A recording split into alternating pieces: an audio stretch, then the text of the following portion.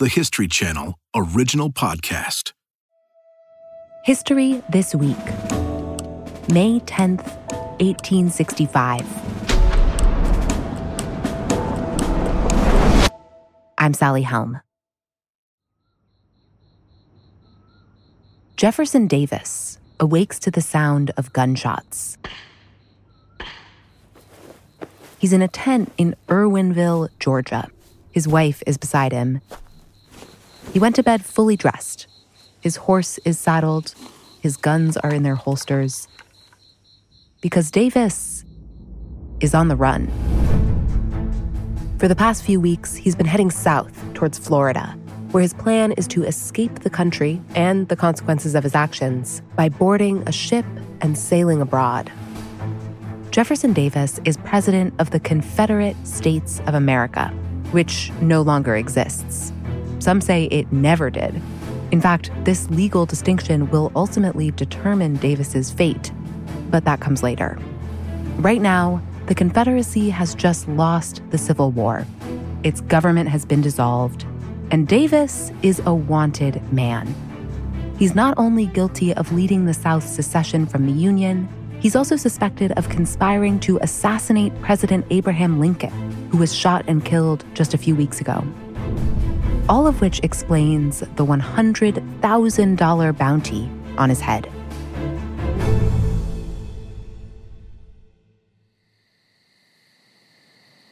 While Davis was asleep in that tent in Irwinville, Georgia, federal troops were closing in. A detachment of soldiers had found the camp by 2 a.m., but the commanding officer decided not to advance on it just yet. He saw that the moon was getting low and that the landscape was plunged into darkness, which might allow Davis to escape into the nearby woods and swamps. So he decides to wait until dawn. And then he strikes. Gunshots. Davis is startled awake. He pulls on a waterproof raglan coat to disguise himself. His wife, Verena, throws her shawl over his head, and Davis runs toward a creek. The Union soldiers will later say that the coat and the scarf were his attempt to disguise himself as a woman, and that they weren't fooled. They'll say it was his big boots that gave him away. One of them rides up, trains a gun on Davis, and orders him to stop. For a moment, Davis thinks he might be able to get away by knocking the trooper from his horse and riding off himself. But his wife runs into the middle of the fray. She stands in front of him and begs the soldier not to fire. And that's the end of it. The soldiers take him into custody. The man who was the face of the Confederacy has finally been captured. But the problem that he poses to the Union is about to get even worse. Federal officials now have to ask a vexing question. What exactly do we do with this guy? Today, the trial of Jefferson Davis. As the country pieces itself back together, how should the North respond to these Southern secessionists? Is there a way to punish Davis without turning him into a martyr for his cause?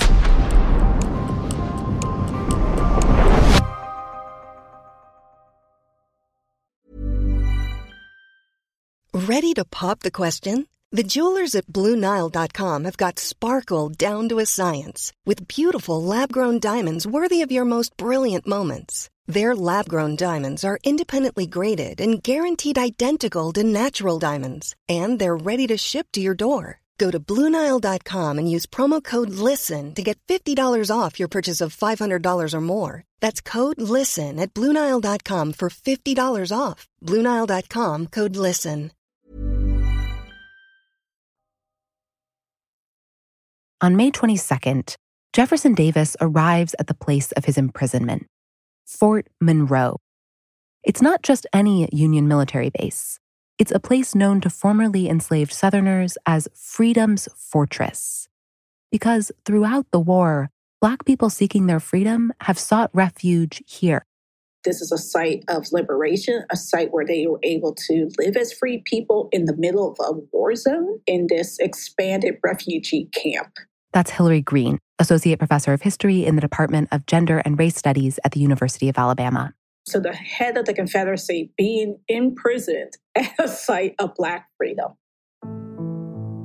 By 1865, the camp near Fort Monroe has become a community with thousands of Black residents, now free. And Jefferson Davis, a symbol of slavery, is thrown into a heavily guarded cell in Freedom's Fortress, banned from seeing the light of day. They're going to look at that irony. They're going to celebrate that. They see it as jubilee and the world right anew and right on their side. Meanwhile, news of Davis's capture and imprisonment is spreading across the country. Newspapers make a lot of the fact that he was found absconding in women's clothes. The rebel president in petticoats, says the Chicago Tribune, a traitor, a knave, and a coward. Some people express relief that this bloody war is over.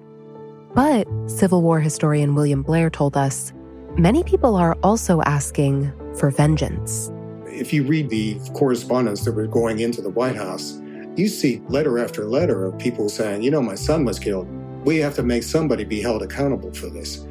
We want to see Jefferson Davis hanged as high as Haman, who was a biblical figure.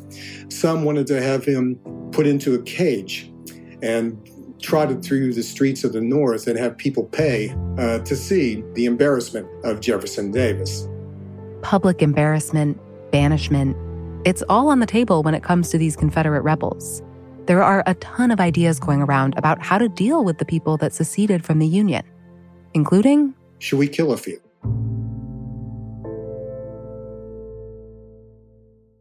What part of execute is off the table on this?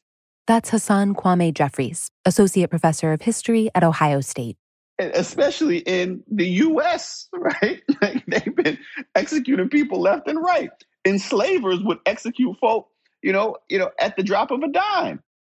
It is the beginning of a new period in American history, Reconstruction. And there are many challenging questions.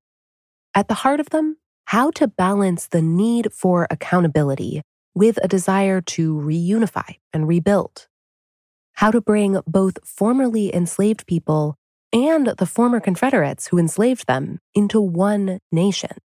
So one of the first and most pressing questions is, how far should the federal government go in punishing the formerly slaveholding South?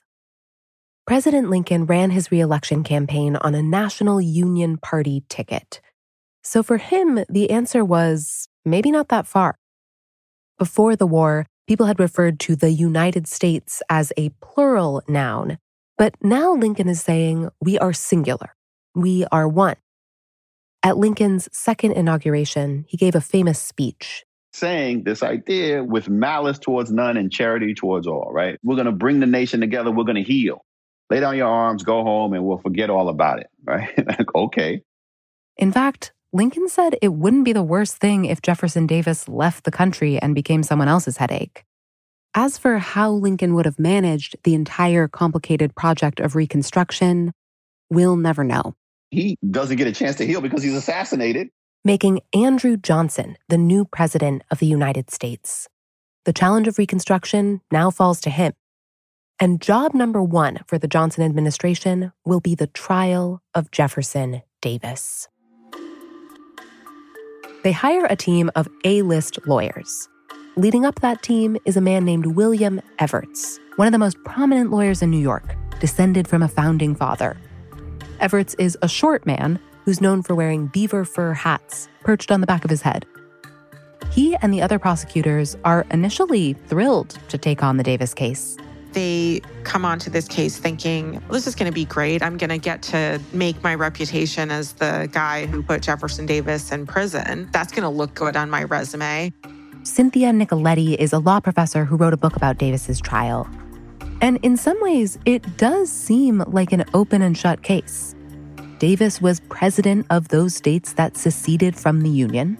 He just spent 4 years engaged in battle after bloody battle against the U.S., and treason is defined in the Constitution as the act of levying war against the United States. It is 100% clear that Jefferson Davis levied war against the United States. Indeed, I would say that was his job as the president of the Confederacy, right? I mean, his job is to get up every day and levy war against the United States. So Evarts and the prosecution will try him for treason. Except it quickly becomes clear that it won't be so simple. In the summer of 1865, President Johnson's cabinet is debating what crime they should have their lawyers try Davis for. And they have two options. Option one is to charge him with treason, which is a civil crime. Treason, they feel, he clearly committed. But it's a problem for them that treason is a civil charge. Because some people believe that means they would have to try Davis in a particular location. Where the crime was committed, and before a jury of your peers. William Blair again. Well, where are you going to try Jefferson Davis? Where were his crimes committed? If they use the place where Davis technically declared and then waged war against the United States, that would be Richmond, Virginia, the capital of the Confederacy. Okay, what about the jury pool? Who is going to be on that jury in the state of Virginia? At the time, Black people weren't allowed to sit on juries. It was going to be all white people, and chances are former Confederates. That was going to make things very problematic. Hard to feel like convicting Davis with that jury is a slam dunk. So the cabinet is also looking at option two, trying Davis for war crimes in a military court. Then they don't have to deal with the jury pool in Richmond, Virginia. Davis's defense does not want option two to happen. That team is being led by a lawyer named Charles O'Connor, who might not have the background you'd expect. Here's Cynthia Nicoletti. O'Connor is one of the foremost lawyers in New York. And you might think, well, why would a Northerner want to represent Jefferson Davis? Turns out that Northerner is pro-slavery. He thinks the Southern states should not have seceded, but also thinks the North didn't have the right to force them to stay. He's enough of somebody who's pretty ornery to feel bad for Davis, but he also, I think, relishes the challenge of, how is it that I can get this person who embodies the Confederate cause off here? O'Connor and Evarts have gone up against each other in court before, including in slavery-related cases. And they are polar opposites. Where O'Connor is confrontational and gruff, Evarts is polished and confident. O'Connor sees Evarts and the other Harvard-educated prosecutors as smug, up on their high horses, confident that they're going to add hanged Jefferson Davis to their resumes. So he, I think, relishes the idea that he's going to be able to take them down. Remember, a military trial will be bad for Jefferson Davis. A civil trial will be good for him. And in July of 1865, Davis's lawyer, Charles O'Connor, needs to figure out how to get that civil trial. So O'Connor calls a meeting with Jefferson Davis's allies at the lawyer's home in New York. Oh, I should mention, he didn't live in an apartment. He had like a big farm in Manhattan. What? Yes, in Upper Manhattan. To this New York City farm, O'Connor invites former President Franklin Pierce. Davis was Secretary of War under Pierce in the 1850s. He also invites former Attorney General Jeremiah Black. There may have been others, but, it was a secret meeting, right? So we don't know a ton. What we do know is that these three men, and maybe some more, get together to brainstorm. How do they maneuver, right? How do we try to stave off something like trial before a military tribunal? It may sound weird, but their goal is to focus on treason as Davis's crime, because it isn't a war crime, so it would allow for that civil trial in Richmond, Virginia. And a treason trial would also allow them to make a clever and potentially devastating argument. The defense could say that during the war, Jefferson Davis had been acting as a citizen of his state of Mississippi and of the Confederacy, not as an American. Cynthia Nicoletti explained. I'm an American, right? So if I were to, go attack Canada, I couldn't be tried for treason because I'm not a Canadian citizen, right? And so The theory here is that Davis is going to argue once his state of Mississippi seceded from the Union in January of 1861, that removes his own U.S. citizenship. So he's incapable of committing treason. So Davis says, oh, I'm the president of another nation, whereas the U.S. government's position is, no, you're the head of an illegal band of rebels. In September of 1865, Charles O'Connor starts dropping not-so-subtle hints that this is the argument he's going to make if they take the case to civil court. He even sends a lawyer from his team to tell the government that's what he's going to do. But not only that he's totally confident that he's going to be successful. What he really wants is for the government lawyers to abandon the case, right? To make them so frightened of the possibility of trying Davis and getting the wrong outcome that they'll eventually abandon the idea of prosecuting him. It definitely rattles them. Evarts and his prosecutors realize that if they lose, and if Davis walks free by arguing he'd been acting as a citizen of an entirely different nation, then secession wins the day. It would give weight to the claim that the Confederacy itself was not treasonous, but legal. And that has the power to undermine the entire Union victory. They're worried that, what is going to happen in the United States if we just won a war where we sacrificed 700,000 lives to establish that secession is illegal? What would happen if you get a verdict in a court of law that undermines the verdict of the battlefield? I mean, that is something that keeps these government lawyers up at night. That makes option 2 all the more appealing. Avoid a civil treason trial altogether. Charge Davis with violating the laws of war and try him before a military tribunal.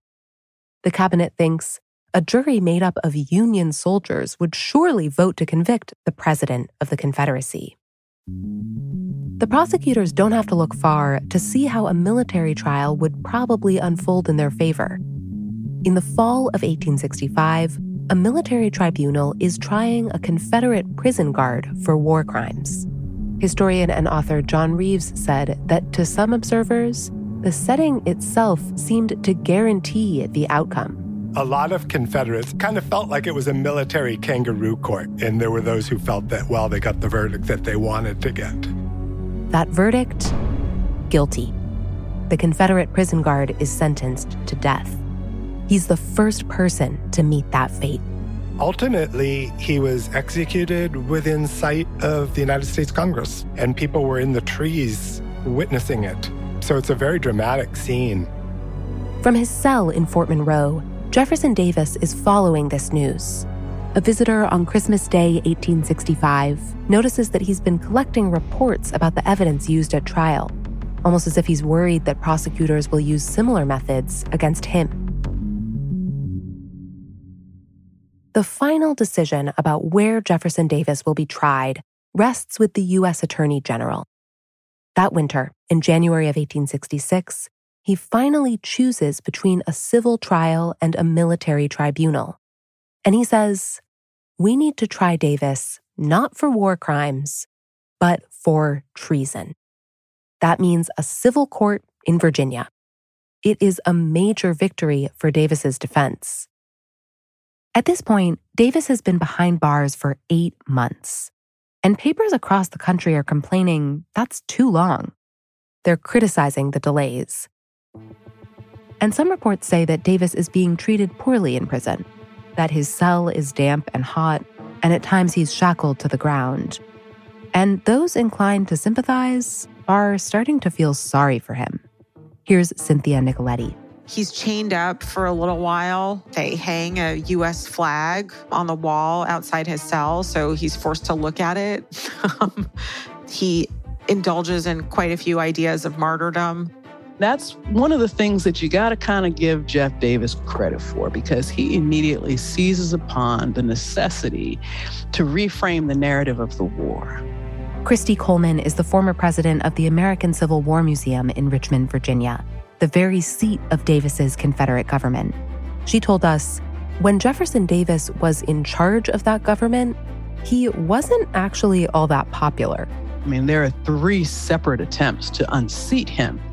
as the president of the Confederacy. You know, he was viewed by many as a micromanager. He was viewed as sometimes really a testy person. But now, Davis sees himself as the man set up to take the fall for the actions of the South.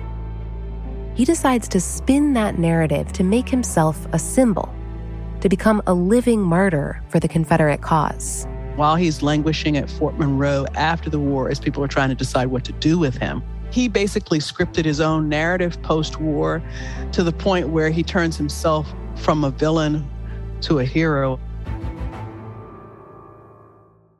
While Davis is sitting behind bars awaiting trial, President Andrew Johnson and Congress are heatedly debating Reconstruction.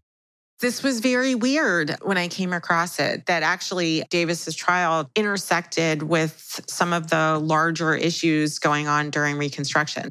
Cynthia Nicoletti told us, the outcome of Davis's trial doesn't just have the power to shape people's story about the past. It also has a place in shaping the possibilities of Reconstruction, especially how it might bring about justice for formerly enslaved people. This is about to create a paradox and a problem for the people prosecuting Jefferson Davis. One of the country's most famous and effective abolitionists will soon step forward and say, I want Jefferson Davis to win.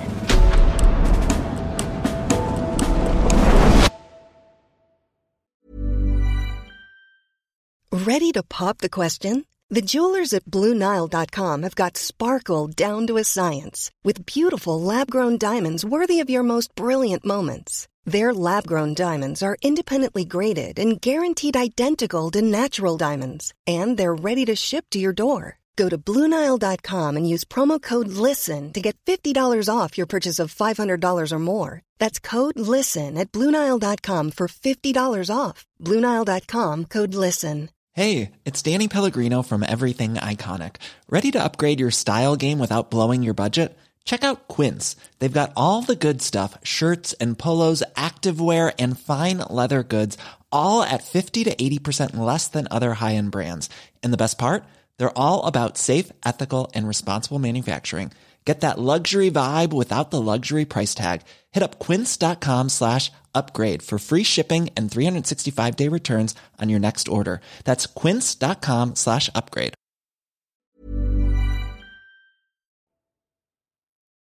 Jefferson Davis, the former president of the Confederacy, is at long last about to be tried on the charge of treason. The nation is riveted. Just about everyone has an opinion about how justice should be done. That includes Congressman Thaddeus Stevens. Thaddeus Stevens is probably the most radical of the radical Republicans in Congress. The most radical member of the party of Lincoln and Emancipation. Thaddeus Stevens is famously and devoutly anti-slavery. Yet, he declares that he wants Jefferson Davis to prevail at trial. It would mean the court had legally labeled the Confederacy a foreign country. And that is the precedent that Thaddeus Stevens is after, because he believes he can use it to even the balance of power in the South. He wants to have all of this power in the hands of the federal government to remake the South, to really alter race relations and the entire social structure of white supremacy. To Thaddeus Stevens, Jefferson Davis is a small fish, especially compared to the really big fish that Stevens is after, empowering the federal government to take the land of former slaveholders and hand it over to the people they'd enslaved. And the primary legal theory that would have allowed a really thoroughgoing remaking of the American South is this idea that the Union has at its disposal the law of conquest. The law of conquest. If one country defeats another, it can do what it wants with its land. That is why Thaddeus Stevens wants the court to affirm that, yes, the Confederacy was its own country. Jefferson Davis isn't guilty of treason against the United States because, while the war was going on, Davis was not a U.S. citizen. Stevens believes once the court finds that the Confederacy was its own country, the law of conquest will apply. The U.S. government can then remove land from the hands of defeated Southern enslavers and place it into the hands of the newly freed. It's the idea of 40 acres and a mule. Stevens reasons that, for all that to happen, Jefferson Davis must walk free. There's a through line, right, which is what Stevens is picking up on. Thaddeus Stevens actually writes to Davis in prison twice, offering to help defend him. But Davis declines. He sees what Stevens is up to. Davis will later explain his decision. That would have been an excellent argument for me, but not for my people. For his part, Jefferson Davis has two goals: to not be hanged, and to undermine Reconstruction by obscuring the true reason for the Civil War. Davis and his fellow Confederates start peddling a romanticized fiction that they will call the Lost Cause. They falsely claim the Civil War was about defending states' rights, not profiting from the enslavement of people that Jefferson Davis once described as the servile race. The Lost Cause said the South didn't go to war to keep their slaves. Short answer. And it was a lie. Christy Coleman from the American Civil War Museum. It's right there in its constitution in several places that any state that becomes a part of the Confederacy is in fact a slave state and they can never change that position. Every single article of secession stated the political and social aims of this war for the South. And that was to establish for the first time on the planet a republic government with, at its core, the idea that white people were superior and that those of particularly, as they refer to them as the Negro race, that their natural state is enslavement. That is how they were building a government. The Lost Cause narrative starts picking up steam, especially in the states of the former Confederacy. What it immediately gives them is an out.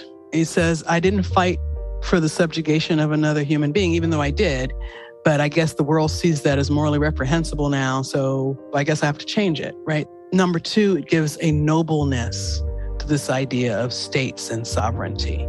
Some news reports portray Jefferson Davis as the embodiment of the Lost Cause and the victim of shabby treatment at Fort Monroe, all of which helps his personal cause. And it just started to turn the tide in favor of him becoming more sympathetic, that here he was being the martyr for the cause. It's now May of 1867, 2 years since the day that Jefferson Davis put his wife's shawl over his head and tried to escape from those Union soldiers. The American public is losing its patience. Sympathy for Jefferson Davis is growing, and it appears that prosecutor William Evarts is stuck. If he loses the case, it will make Thaddeus Stevens happy, but it will infuriate those Americans who bled and died for the Union in the belief that the Confederacy was not legitimate, that it was not a real country. Evarts is also starting to sense that the presiding judge, Salmon P. Chase, is not exactly bent on justice. Chase, at this time, is Chief Justice of the Supreme Court, and Cynthia Nicoletti told us that he's also mulling a run for president. And he doesn't want this treason trial to complicate that ambition. He considers it politically risky. Because he worries that he's going to alienate voters who might vote for him, former Confederates? Well, so he's going to alienate somebody, right? Andrew Johnson blamed Salmon Chase. He said, look, this guy just had no heart to do it. In May 1867, Davis's defense lawyer, Charles O'Connor, arranges for him to be released on a $100,000 bail. That day, the scene at the courthouse is like a Confederate reunion.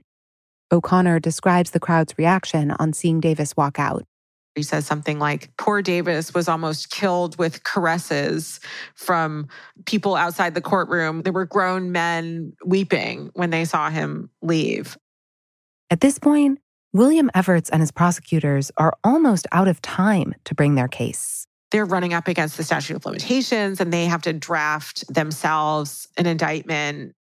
And meanwhile, in the summer of 1868, Chief Justice Chase approaches the defense team. He invites one of the minor lawyers over for tea. And says to them, hey, have you read Section 3 of the 14th Amendment? The most famous part of the 14th Amendment is a clause in Section 1, which says that citizens of the U.S. deserve equal protection under the laws. Section 3 isn't as well known today because it doesn't apply anymore. Section 3 says former Confederates, like Jefferson Davis, can't hold public office. And Chase suggests that constitutes a full punishment for treason. Full punishment. Full stop. A punishment that has already been applied. Therefore, Chase tells the lawyer, the court can't try Jefferson Davis for treason again. It's certainly an unlikely argument. Unlikely, and yet perfect for the defense team. They present the argument in court and say the charges against Jefferson Davis must be dropped. Justice Chase is inclined to agree. But before the matter can be settled, President Andrew Johnson takes things into his own hands. He issues a pardon, granting all former Confederates, including Davis, amnesty. So it does end with a whimper rather than a bang. This so-called trial of the century ends on a technicality. Jefferson Davis walks free. That year, he'll be offered a new gig, president of a life insurance company in Memphis, Tennessee. It comes with a starting salary of $250,000 in today's money. Davis will dabble in a few business ventures over the next decade and retire in his home state of Mississippi, never admitting to any wrongdoing. For many people, the inability of the United States government to punish something that is so clearly treason demonstrates how weak we are as a nation. What does it say if, the greatest act of treason in American history can't be branded as such? In his old age, Davis turns his attention to writing memoirs and books about the war, manifestos of the lost cause of the Confederacy. And Davis's military commander, Confederate General Robert E. Lee, is never even arrested. He becomes president of Washington College, now called Washington and Lee. He's a great fundraiser for the school, given his popularity in the South. Historian Hassan Kwame Jeffries described what happens next. The Klan rises and Robert E. Lee is chilling, right? I mean, president of college or whatever he's doing. I mean, he's okay. There's nothing happening, right? And yet African Americans are being massacred in Mississippi, in Louisiana. And this will continue as a pattern through the turn of the 20th century. Jeffries believes that the failure to punish Confederate leaders like Davis and Lee raises their stature. It also gives greater credence, in the minds of some, to their revisionist histories of the Civil War. And it makes it harder to compensate formerly enslaved people. Those who had engaged in acts of rebellion against the government are not only allowed to keep their lives, but they're allowed to keep their land and property. One of the big problems that I think faces us today that comes out of the Civil War is the fact that there was no punishment really limits the ability of the United States to do much of anything in sort of altering property arrangements in the American South. That's what abolitionists like Thaddeus Stevens actually wanted. That, they thought, was the real prize. They were even willing to support Jefferson Davis's legal case to get that outcome. Instead, they get the worst of both worlds. Jefferson Davis goes unpunished for his treason, and there's little redistribution of land and property in the South. Those outcomes are going to snarl Reconstruction and make it even harder to turn the page on the Civil War.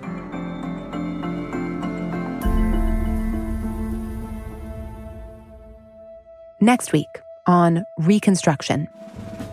While Davis's case is still in progress, Chief Prosecutor William Evarts is dragged into another high-profile matter, the impeachment of President Andrew Johnson. Evarts worked on the Johnson case all night, and then in the wee hours of the morning, he's working on the Davis case. The momentum for prosecuting traitors just got swallowed up or overshadowed by the political issues between him and Congress.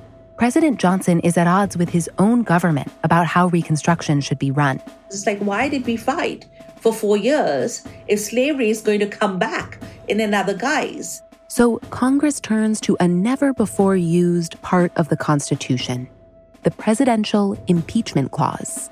The overriding issue is, should this person be president? Do we want to get rid of this guy? Listen to Part 2 of Reconstruction in the History This Week feed next week.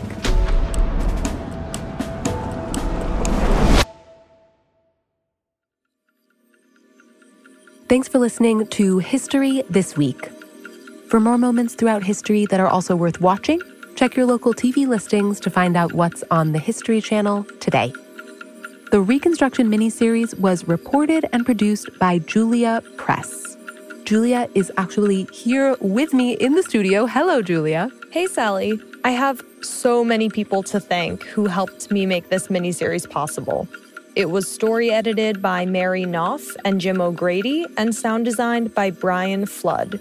Our senior producer is Ben Dickstein. History This Week is also produced by Julie Magruder, Morgan Givens, and me, Sally Helm. Our associate producer is Emma Fredericks. Our supervising producer is McAmey Lynn, and our executive producer is Jesse Katz. Julia, you talked to a ton of people in putting this series together. Really, tons of interviews, tons of work behind the scenes. Yes, and I'm really grateful for all of the experts who spent time talking to me. And I want to give a special thanks to all of the guests who you heard from on today's episode.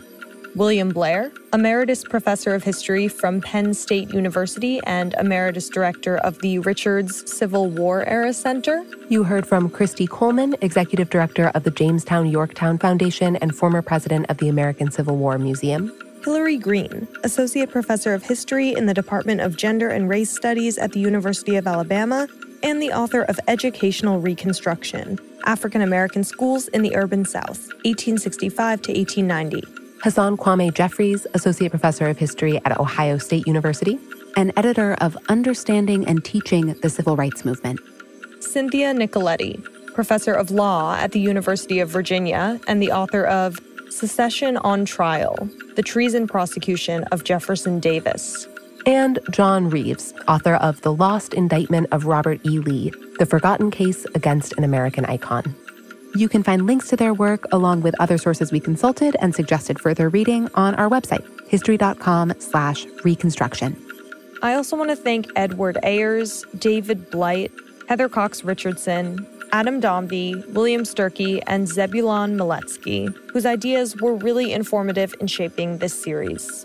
And thanks to you, producer Julia Press. Listeners, I hope that gives you a sense of all the amazing work that our producers are putting in behind the scenes on this series and every episode that we do. And we will be back next week with another episode in our series, Reconstruction. And in the meantime, if you want to get in touch, shoot us an email at our email address, historythisweek@history.com, or you can leave us a voicemail at 212-351-0410. Thank you for listening, and we'll see you next week.